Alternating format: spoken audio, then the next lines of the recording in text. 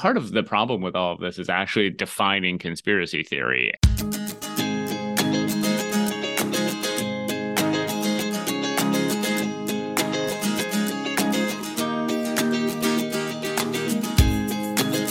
Psychology nerds, and welcome to another episode of Psychology and Stuff, the podcast out of Phoenix Studios at the University of Wisconsin, Green Bay. I'm Alison Jane Martingano, the new host of Psychology and Stuff, and I'm here with a very special guest. Regular listeners will know him as the founding host of Psychology and Stuff, and UWGB students will know him as the Dean of the College of Arts, Humanities, and Social Sciences. It's Dr. Ryan Martin. How you doing, Ryan? I am doing great. Thank you so much. It's so good to be back. This is going to be really fun for what I anticipate being kind of a tough and thought-provoking episode. Yeah. Getting into conspiracies. Yes. Always a tough subject. Absolutely. But before we get in, though, I want to know, have you become a regular listener of Psychology and Stuff? And if not, why not? Yes, I am as regular a listener as I can. I'm not a regular listener to many podcasts right now that I have gone to, but I have them on a list of episodes that are downloaded to my phone that I get to when I can. So, all right. So what you're telling me is I'm on your to-do list. Yes, exactly. No, I love it. It's great. I did the episode recently, and I'm gonna forget her name, Sarah Conrath. Yes. Did I do it right? You got it right. Excellent. And Jason Cowell, that was fantastic. Super happy. I can't listen to ones I'm in because hearing my own voice is devastating to me. So yeah, no, I get that. So I've had several listeners comment on the fact that my accent goes in and out of British and American during the podcast. So interesting. Interesting. Are they suggesting that maybe you're not really British? Is that what they're getting at? I think there's just a general confusion as to why this is happening and what is wrong with me. This is our newest conspiracy theory. From what I can tell, maybe Alison Jane isn't really British and that she's a spy. Yeah, well, it's. Yeah. Although I think if I was, I'd be doing a better job of it. Yeah, well. Yeah. In progress. Anyway. You're a spy in progress. This is like a practice round. Anyway, so we've already given the game up, but today we're going to be talking about conspiracy theories and specifically whether angry people are more likely to believe in conspiracy theories. But before we get into those details, I do want to ask you, Ryan, is there any conspiracy theories that you personally believe in? I mean, I think so. We're about to get into this, right? The definition of a conspiracy theory leaves me wanting. So I guess what I would say is, I know that conspiracies exist, and I know that, and I get accused of this all the time on social media, that like of trusting the government implicitly, or the government's never lied to us, et cetera, et cetera. I do not believe that. I believe that the government has and continues to lie in various ways. For me, though, what is most important is that I need evidence. I need legit evidence to support the existence of a conspiracy, and for me to believe it. And I think more often than not, for me, that's one of the sort of the defining elements here is if there's no evidence yet people continue to believe this thing, that's when I have a problem. If I've been in denial for a little while of some sort of conspiracy, and then ultimately some data comes out and says, hey, no, this really did happen. Look, I'll say I'm sorry. I won't say I'm sorry. And here's why I won't, is because I was right to want the evidence in the first place. I may have been wrong in thinking it's real, but I was right to want evidence before I believe it. All right. You're sounding like a proper scientist right now. Thank you. How dare I? Yeah. How dare I? The reason why I was prompted to ask you that question actually was because I was talking about doing this episode with my dad, and I was talking about the moon landing conspiracy, which, in case you don't know, is the idea that Neil Armstrong didn't really walk on the moon in 1969, but it was all recorded in a movie studio. And my dad was appalled that people didn't believe this really happened. So he recalls watching it on TV as a younger man and was actually really upset when I told him that some people didn't believe this had really happened. But then I asked him about the assassination of JFK, which I know he doesn't believe the official narrative on that one. Huh. And he will tell you all about like the magic bullet and how it's impossible and how there must be a second shooter. But he wouldn't consider his beliefs around the JFK assassination to be a conspiracy. He'd consider those to be true. So I guess what I'm asking here is, why do we think of some things as conspiracies and we think of other things as fact? Yeah, that is totally fair. And I'm curious, I'm wondering if your dad was maybe inspired on the JFK front, was maybe inspired the same way I would have been by the movie JFK. Did that shape his thinking at all? Do you know? Oh, I wish I'd have asked him, but I didn't. Okay. So, because I was young, I suspect that movie came out when I was in high school, and I was particularly, I think, I don't know, intellectually fragile in the sense that I was a young person, and I'm seeing this movie, and it sure paints a picture of what that conspiracy looks like. I mean, I think that, I guess a way of thinking about it is we should acknowledge is that, again, depending on how we define conspiracy theory, that a conspiracy theory or a conspiracy can either be accurate or inaccurate, right? That the existence, I have a theory that the government did X, Y, or Z, or that so and so does X, Y, or Z. That theory can either be proven right or proven wrong.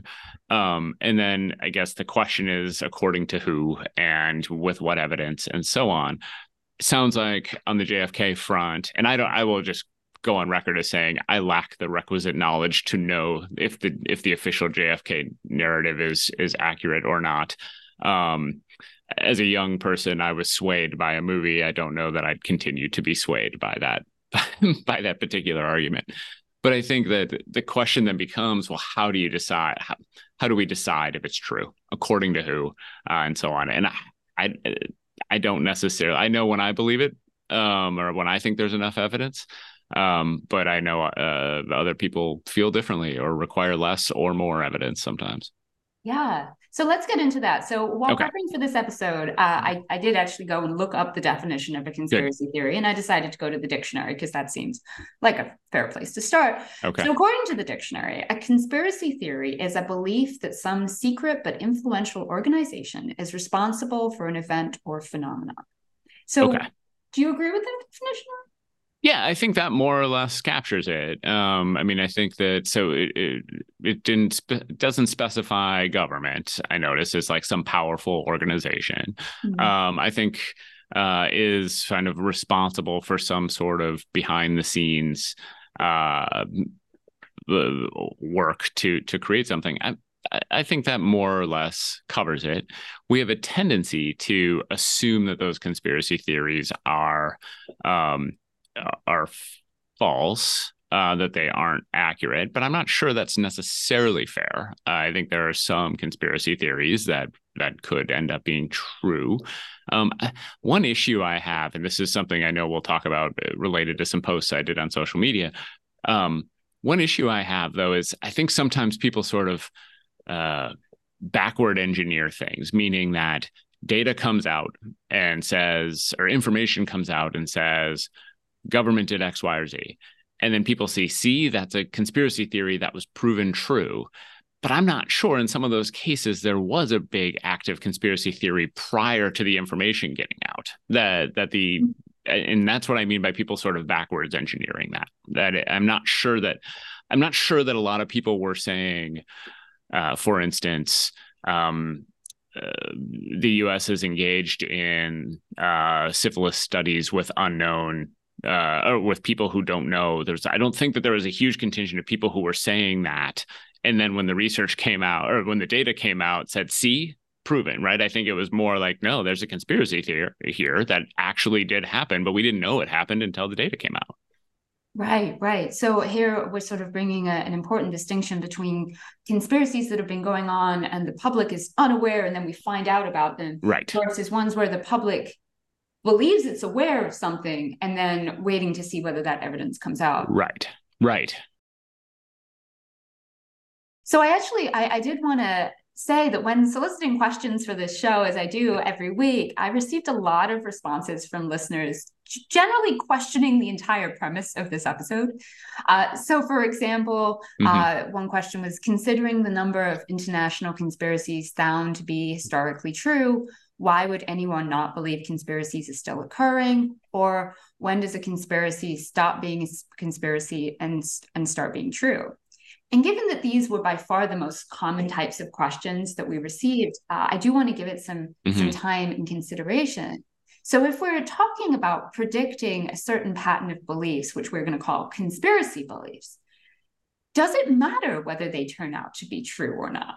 Yeah, well, there's really so there's two ways to handle this as we move forward. I think there are two important things, I think, for listeners to know.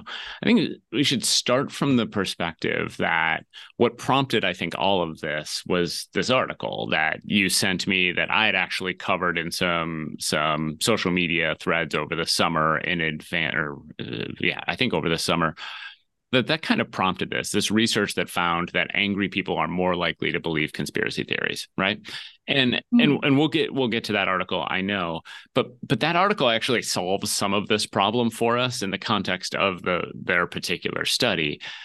The broader question is fair in the sense that, sure, there, as we've said, there are conspiracies that have actually happened. Those things and believing them is reasonable. I guess to me, the distinction just really comes back to what is the evidence you have for it. And part of the problem is part of the problem we have just globally and certainly in the United States is people refusing to believe or insisting on things being true that there is simply no evidence for or not enough evidence for. All right, so I'm let me make sure that I'm on the same page with you here. That the belief structure around believing something to be true sans evidence is what we're interested in, and whether that ultimately proves to be true or not true is sort of moot. Yeah, I think so. I mean, and I think that is ultimately what this particular study did, right? The study explored. I mean, to deal with this problem, they were asking questions about things that there is no evidence for yet.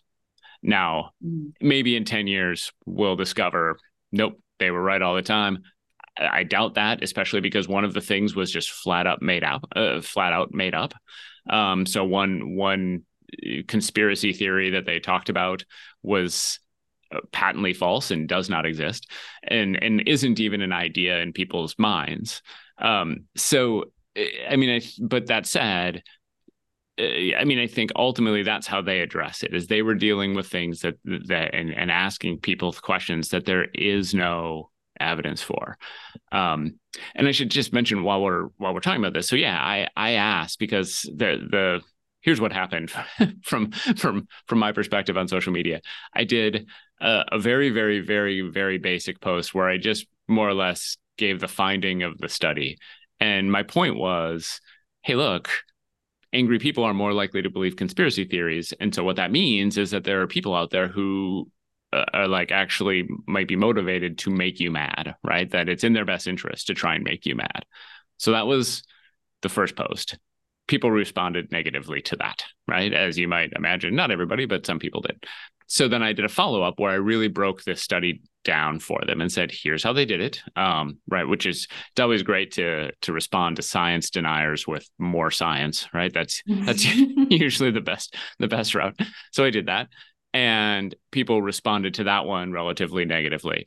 And one of the things they kept saying was, isn't it interesting how most of these conspiracy theories turned out to be true?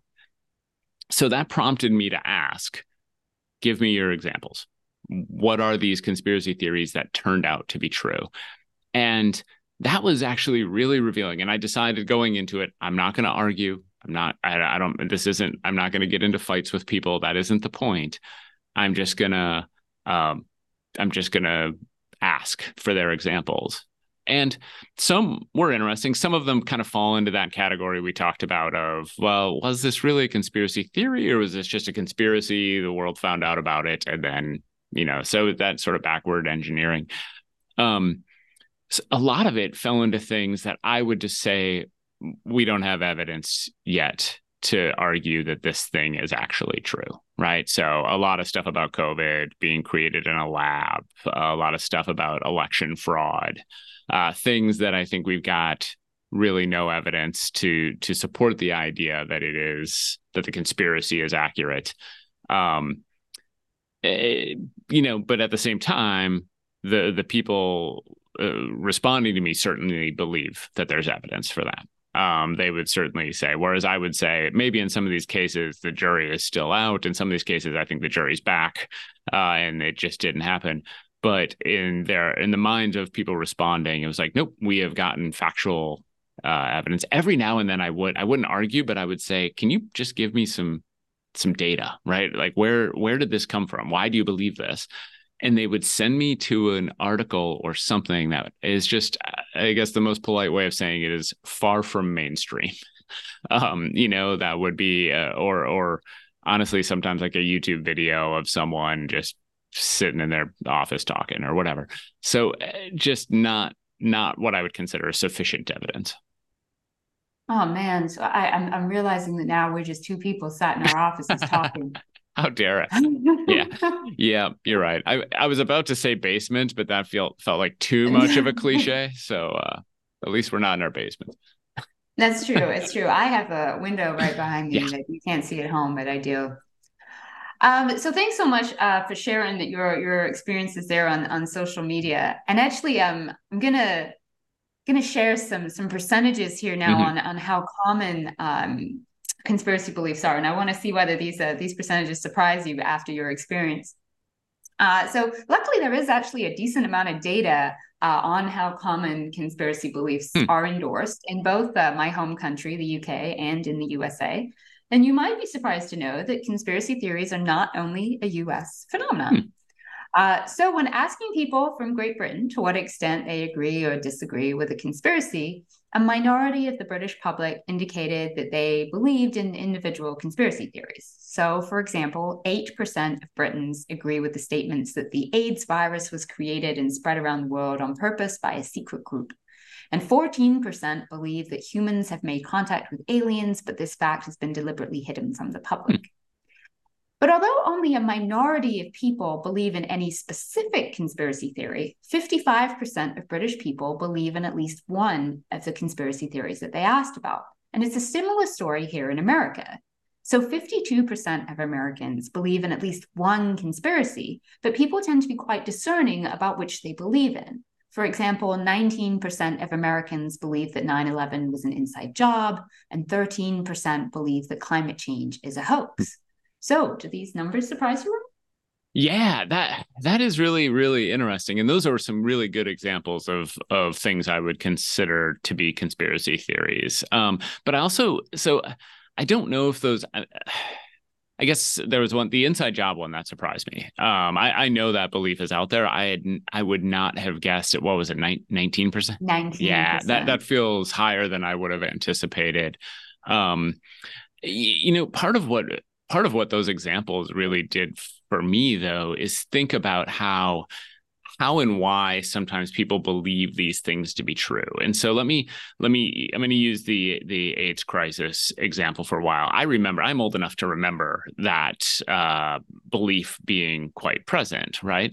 Now, here's the thing. I would argue that in the aftermath of the 1980s and throughout the 90s, one of the things we did realize about the AIDS crisis is that the United States government did very, very little to prevent the spread and had what I would consider a very, very, very inadequate response to that crisis.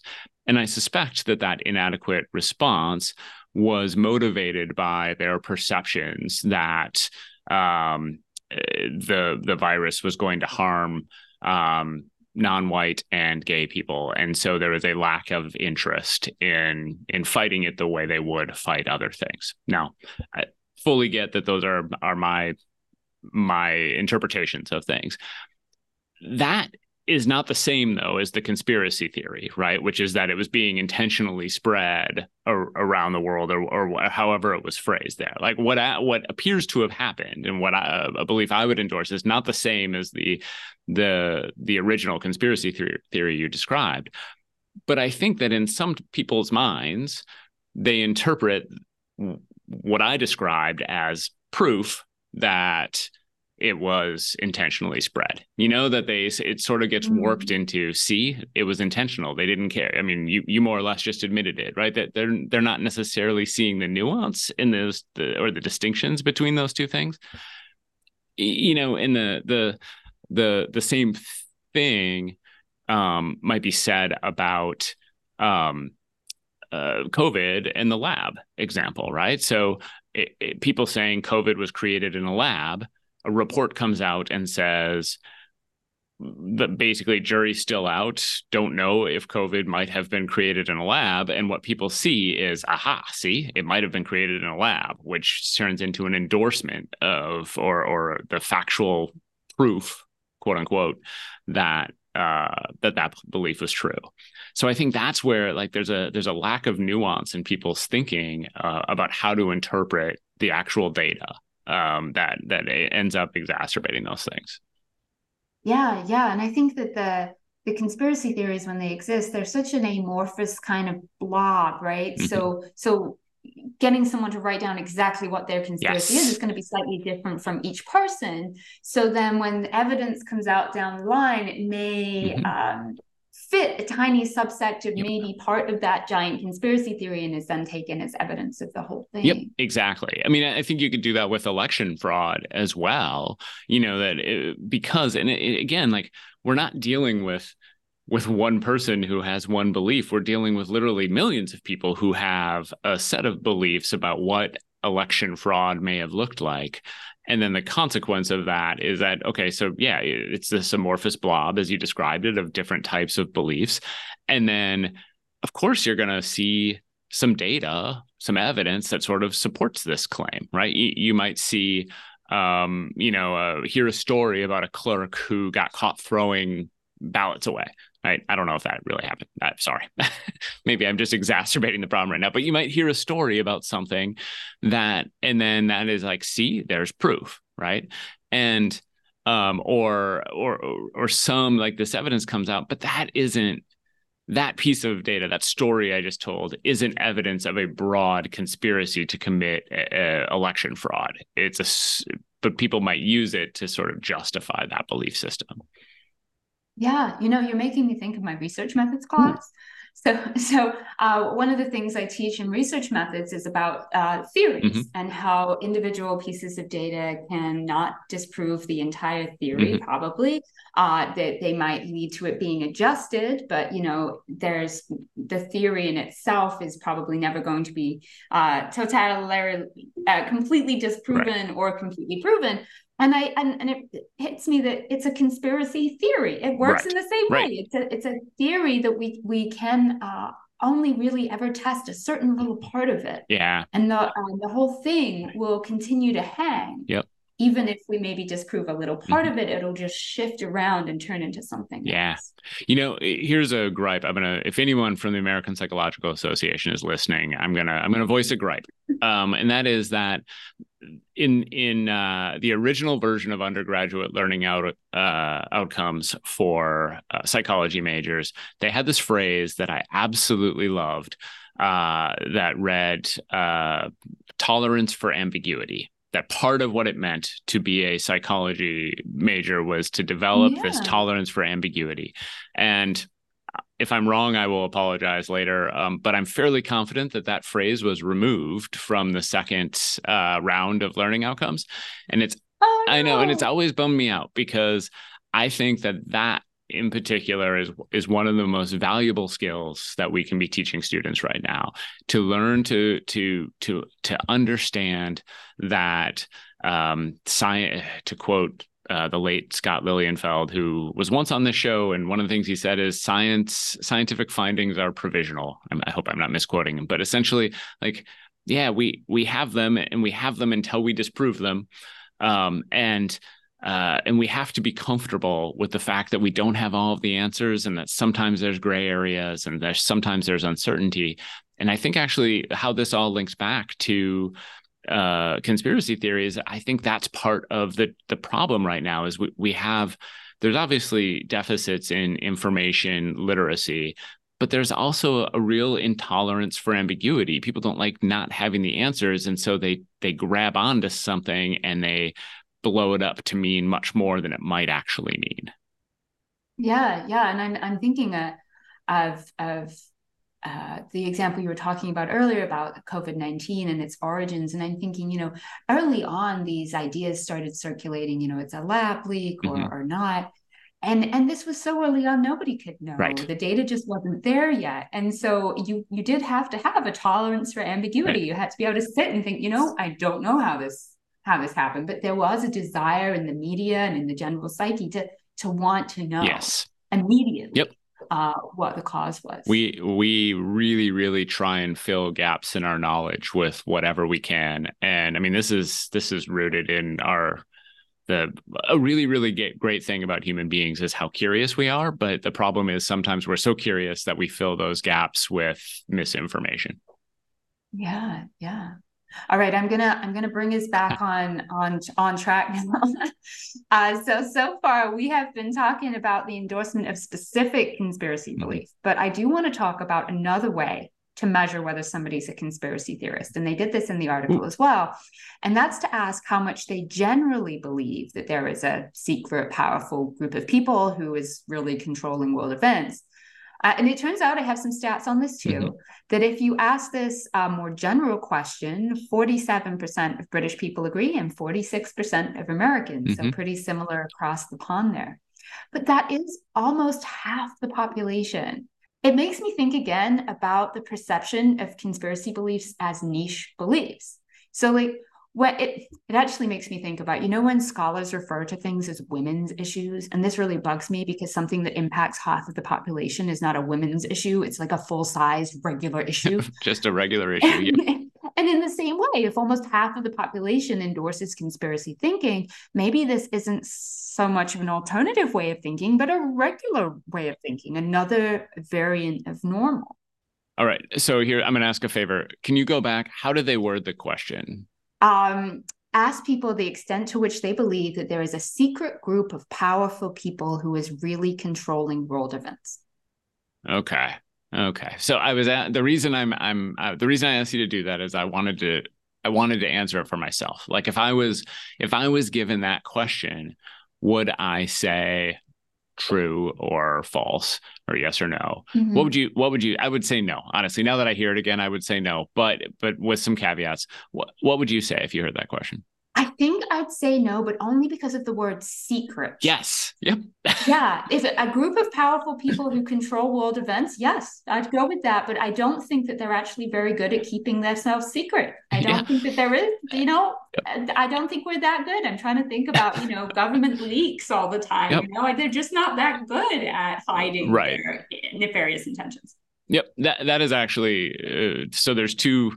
One is the word secret. The other thing is, I would say, I don't think that this group, quote unquote, is quite as organized as the study makes it seem. I don't know if it's just one group. I mean, that makes it sound like there's like 6 people sitting around a table in a fancy lair or something.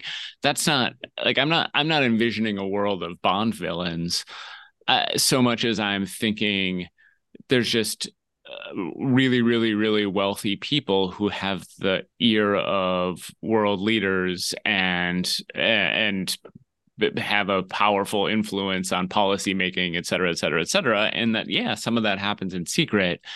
I don't, but otherwise it does make it sound like it's like, 20 people sitting around a giant table voting and on how to proceed, and that's not what I think. So I guess there's a version of that. What I'm getting at is there's a version of that question that I would say true to, and be part of that 46% or 47%. It's just not quite the question that was asked. So it doesn't sound that outrageous to me that it's almost half the population believes that. Yeah. So another thing I wanted to push back on and talk about during this episode was this tendency for and I think you were getting a bit of this in the social media posts, for it to seem like academics are sitting in their ivory tower telling the general population that they're thinking about things wrong. And one of the interesting statistics I dug up when I was prepping for this episode was that people of the lowest socioeconomic class were more likely to endorse conspiracies than those from a higher socioeconomic class. And so that means they're more likely to say that there is this secret organization running the world. So I wonder, do you have any ideas of why this might be? And second, is it a problem? Yeah, I mean, I think I'll answer the second part and say, yeah, I do think it's a problem. Here's what I want to believe is the issue because it seems the most solvable, though still not very solvable. And that is that this is really a question of information privilege, that we know that human beings do not have equal access to information, right? Some things are behind paywalls, some things are behind, and the danger there is that, you know, if you don't have access to this will be a controversial choice, but the New York Times or the Washington Post or something like that, well, then it's not that you just decide, well, I guess I'll stay uninformed. I mean, you go find some evidence, some data you can get access to, and maybe that data or that information is going to be flawed. And so I suspect that is a big piece of what's happening, is that there's just a lack of access to accurate information driving things. There's probably more to it than that, but that would be one of my primary guesses. Yeah. So while you were saying that, I just went on to check whether the article that we're about to talk about is behind a paywall, and it is. Yep. Yep. So a wonderful example of knowledge being limited access here. And I'm going to use this as an example to praise you, Alison Jane, because I know, like me, one of your goals has been to get that information out there to the public as best you can. And that's the value of the work you're doing right now is yes, this is behind a paywall. And so if people want to go read the original article, they've got to do that. But we're giving them, and you're giving them, I think what I would consider the critical information for free. Well, let's go ahead and actually do that then, because we haven't done that yet. So let me introduce this paper. So this was published this year in 2023 by a team of international researchers in Australia and in Poland. And to summarize very quickly their results, they found that people who were generally more angry, so people high in trait anger, were more likely to endorse conspiracy beliefs. And they also found that when they triggered a state of anger, made people angry in the moment, this also made them more likely to believe in conspiracies. So Ryan, so glad to have you, being an anger expert. Could you tell us about why anger might lead to these thought patterns? Yeah, so let's quickly make sure people understand the difference between trait and state anger, which I think is really important to this study.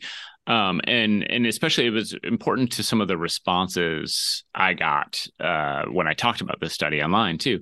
So trait anger, it can be thought of as like a personality trait. Like I'm an angry person, right? I get angry more often. I maybe get more intensely angry. There's even, a fair amount of data that says I would have more negative, if I'm high on trait anger, I'd have more negative consequences as a result of my anger, right? Just expressing it poorly. So that tends to be how we think of trait anger, as like a personality trait that way. State anger, because as you know, Alison Jane, and as the listeners know, state anger is everybody gets angry sometimes. And so state anger is when you're sort of angry in the moment, right? You are provoked in some way and you get mad and that anger comes out. So what this study looked at most of the time, so it's actually 4 different studies in the same paper, and what it was looking at most of the time was actually trait anger. So this was important because I think what a lot of people responded to when I shared the results is, well, they're mad because they're being lied to. And it's like, yeah, that isn't exactly how this study was measuring things, right? The study was just looking at overall sort of angry personality, and then do you endorse these particular beliefs? Now, 2 of the studies are almost identical in this paper, where they just look at the relationship between trait anger and COVID conspiracy theories. Found basically the angrier your personality, the more likely you were to endorse COVID related beliefs.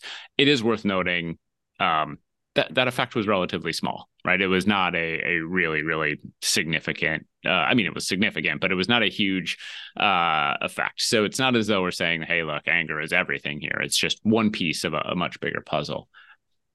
The third piece, the third study, they did basically the same thing, but they broadened it out to look at just other conspiracy theories more broadly. And so a little bit broader focus than just COVID.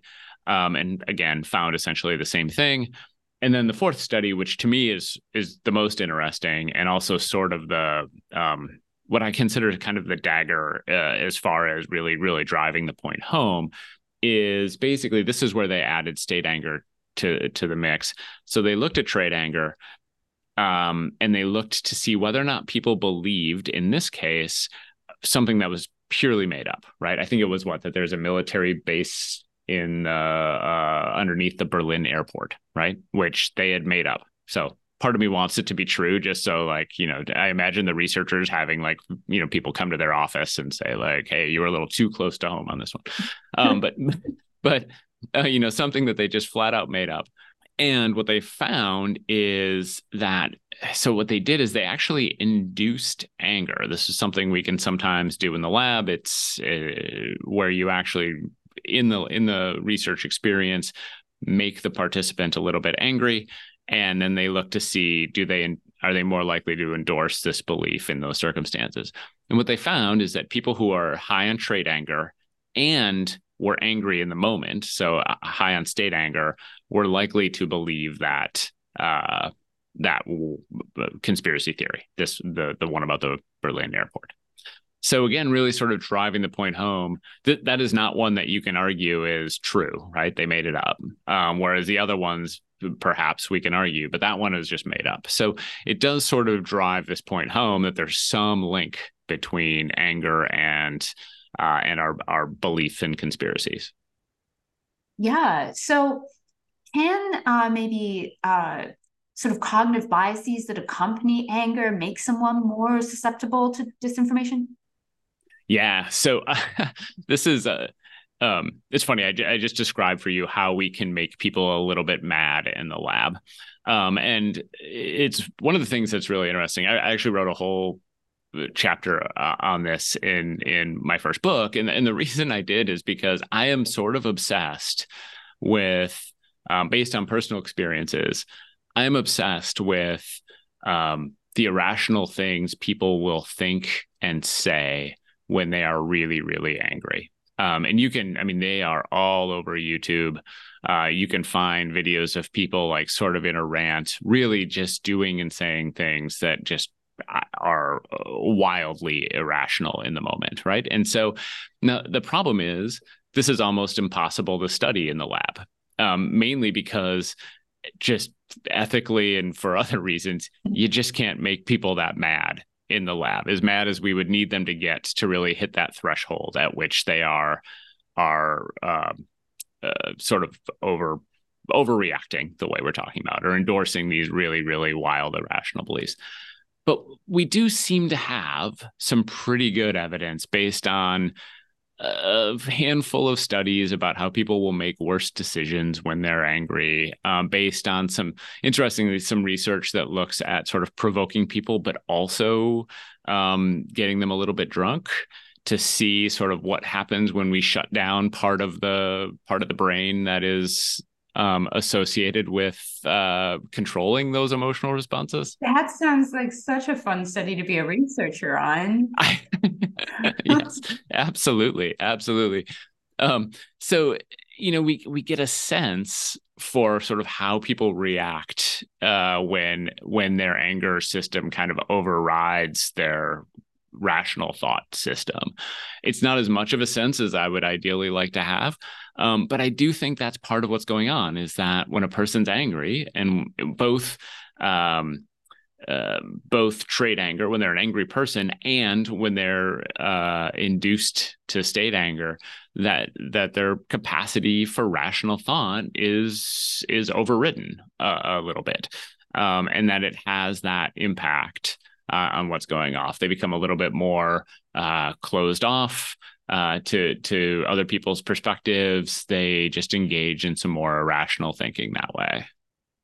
Yeah. So Ron, you've made a bit of a name for yourself, talking about anger and how anger isn't always a bad thing. Hmm. So in the context of conspiracy theories, does anger serve a functional purpose, or is it only detrimental to rational thought? Yeah, that's a great question. And this is actually where, I mean, uh, you're right. I've my argument is consistently been anger isn't inherently bad for you. It has some upside, and I stand by that. I think that is certainly true. But I also think what is clear is that anger does have some downside, and that intense anger to the point that you have lost your capacity for rational thought, where you are doing and saying things that just aren't rooted in reason, can be really damaging. Now, interestingly, that phenomenon, I would argue, comes from the same place, though, which is when you're angry, your inclination is to defend yourself and to defend others you care about. And I think that may manifest itself in protecting your beliefs. And that you become more closed off to new information because you are feeling particularly fragile. And so that's the the danger, I guess, or one of the dangers of that level of intensity. And I'm curious, Alison Jane, if you've ever been in a position where you've had an angry reaction, and maybe an hour later, or maybe the next day or whatever, you sort of realized, yeah, I overreacted, or Oh yeah.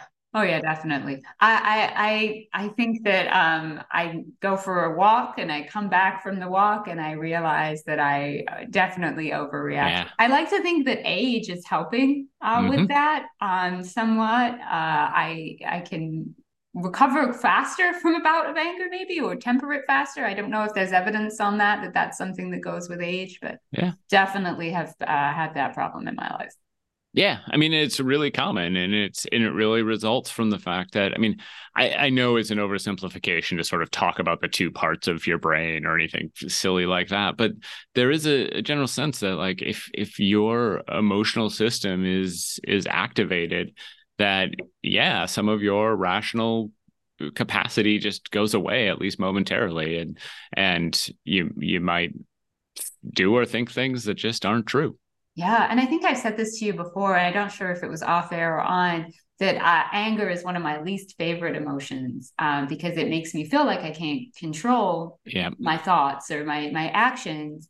And I'm thinking of that now in the context of what you're saying about I have a real joy that I'm a rational person. I like to think of myself as a Hmm. scientist and rational. And so when the anger strikes, it takes away a part of myself that I really heavily identify and want to be.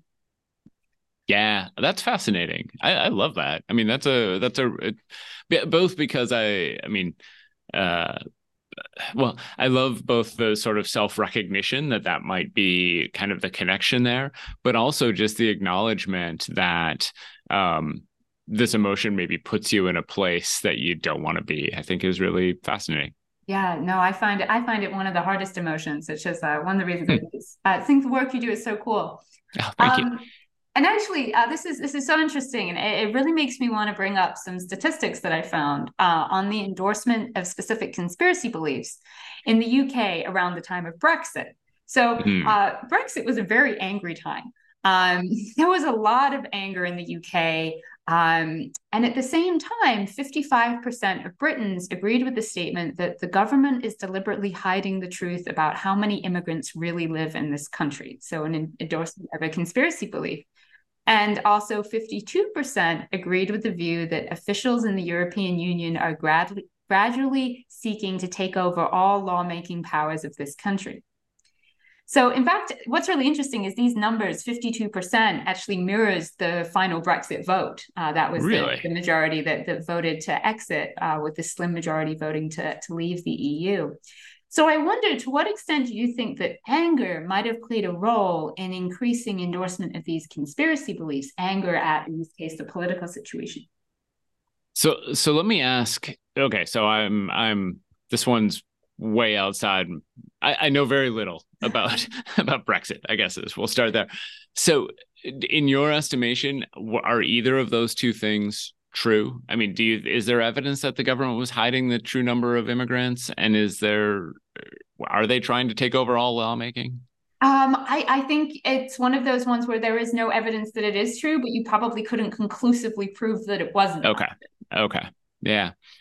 Yeah, I mean, it's especially, and I'm curious, when you say Brexit was a very angry time, was it, do you mean like anger between between the 52 and 48%, that there was Yes. animosity there? Yes, and much different. So at least what I find here in the States with political polarization, this really split families. So my Mm, own family, for example, my dad was a Brexiter and my mom was a Remainer. And this was very true in a lot of households, which actually like led to real conflict in the house. In a way that I feel like polarization here, it tends to be more by community. And so you don't yeah. generally live with somebody with polar opposite views. And that I really led to a lot of arguments and fights in my own family and in lots of other people's families too. Mm. Well, and part of what is really interesting about that to me is, I mean, I'm a firm believer that like what happens, that the decisions of politicians make a big difference in our day-to-day life. I mean, and so I'm always aware of that. However, in this instance, right, my understanding is like we have a vote, and that vote is going to dramatically reshape kind of the day-to-day lived experiences of everybody involved, right? So is that a fairest description of kind of how it went down? Yeah, although I think part of the disagreement was the extent to which it would reshape Oh, interesting. the world, with the two sides having very different opinions on whether this really would be a big change or not. Okay. Yeah. So I can understand why there would be so much, why there would be just a lot of emotions tied up in that, right? I mean, it's tied up in, I mean, a lot of anger at the other side. Why don't you see it the way I do is oftentimes a driving force there, but also just a lot of sadness and maybe some hopelessness. I mean, if you're someone who this is going to have a considerable impact on and you don't feel like people are hearing that or seeing that, I can understand why those emotions would really be tied up there. Um, yeah, I mean, I have to imagine then that the anger does exacerbate all those opinions, much like I think the anger exacerbated attitudes towards COVID, that disconnected from even the government conspiracy piece, just anger over the situation and anxiety over the situation probably exacerbated the tendency to believe things that were either false or unproven. Yeah, and I'm liking your use of the word exacerbate here because I'm seeing this as sort of a spiral of Mm-hmm. making things worse. So you have the anger, which might increase the likelihood of endorsing this conspiracy, and then believing the conspiracy is going to make you angrier, and round it goes, getting worse and worse. Yep, absolutely. So taking this into the American context, where you're hopefully more of an expert rather than trying to get you to comment on stuff from my home country, do you think that anger or maybe a lack of feeling heard or represented by politicians in DC might lead to an increase in conspiracy thinking in the US?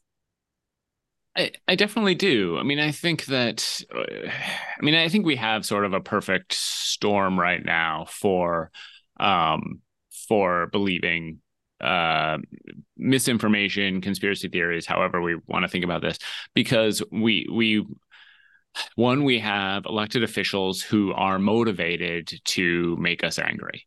And I say that not specifically because of, there's this study came out probably more than 10 years ago, but basically found people are more likely to click on a political ad if that ad makes them angry, right? So, and there's a financial benefit there. Right? I mean, they can get more bang for their buck if they're putting out ads that make you angry. So we've got politicians who benefit from that. We have increasingly segmented access to information.